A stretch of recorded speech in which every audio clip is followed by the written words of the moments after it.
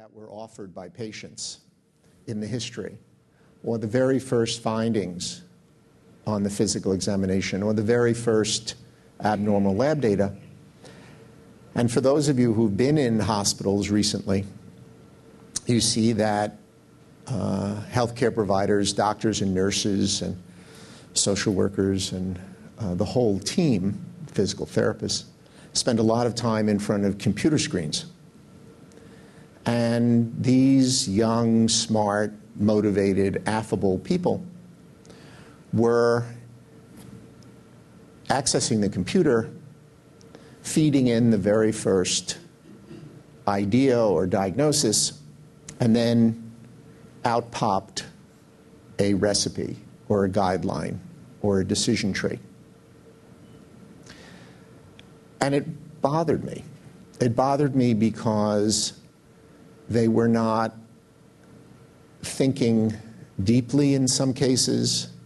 They were not thinking broadly in other cases. They were not thinking in the way that I felt physicians should be trained to think. Now, this kind of perspective is often taken by people in their middle to advancing age, of which I now count myself, where you look back with nostalgia and you say, oh, you know, when I was an intern, when I was a medical student, when I was a resident, I really had to know my stuff and this and that, you know. But the more I thought about it, the more I realized that something was missing, deeply missing, in my training, in my education. And that not only as a student or an intern or a resident, as a young physician in training, but as someone who is established in medicine, there were times, important times, when I did not think deeply, when I did not think broadly, when I seized on that very first bit of information, that first symptom offered by a patient, that first finding in examining the heart or the lungs or the abdomen, that first starred abnormality on the lab tests. And I said to myself, how do I think? How do I think successfully, meaning hopefully deeply and broadly and arriving at the correct diagnosis and therefore ordering or the right subsequent tests and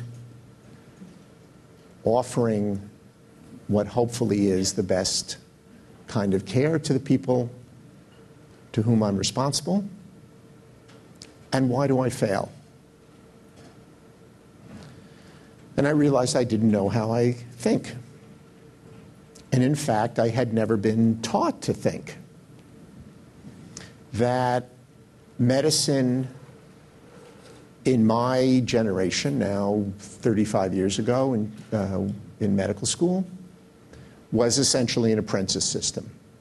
The famous maxim was see one, do one, teach one.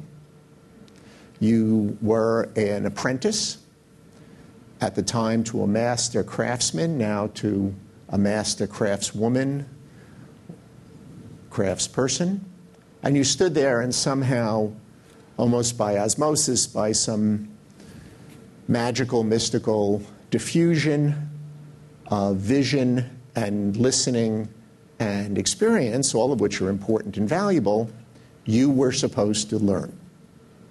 And if time afforded it, you might have some didactic instruction. But when I asked myself, how do I think? And I asked colleagues of mine, other physicians, whom I respected greatly for their clinical acumen, how do you think? Almost none of them could tell me how he or she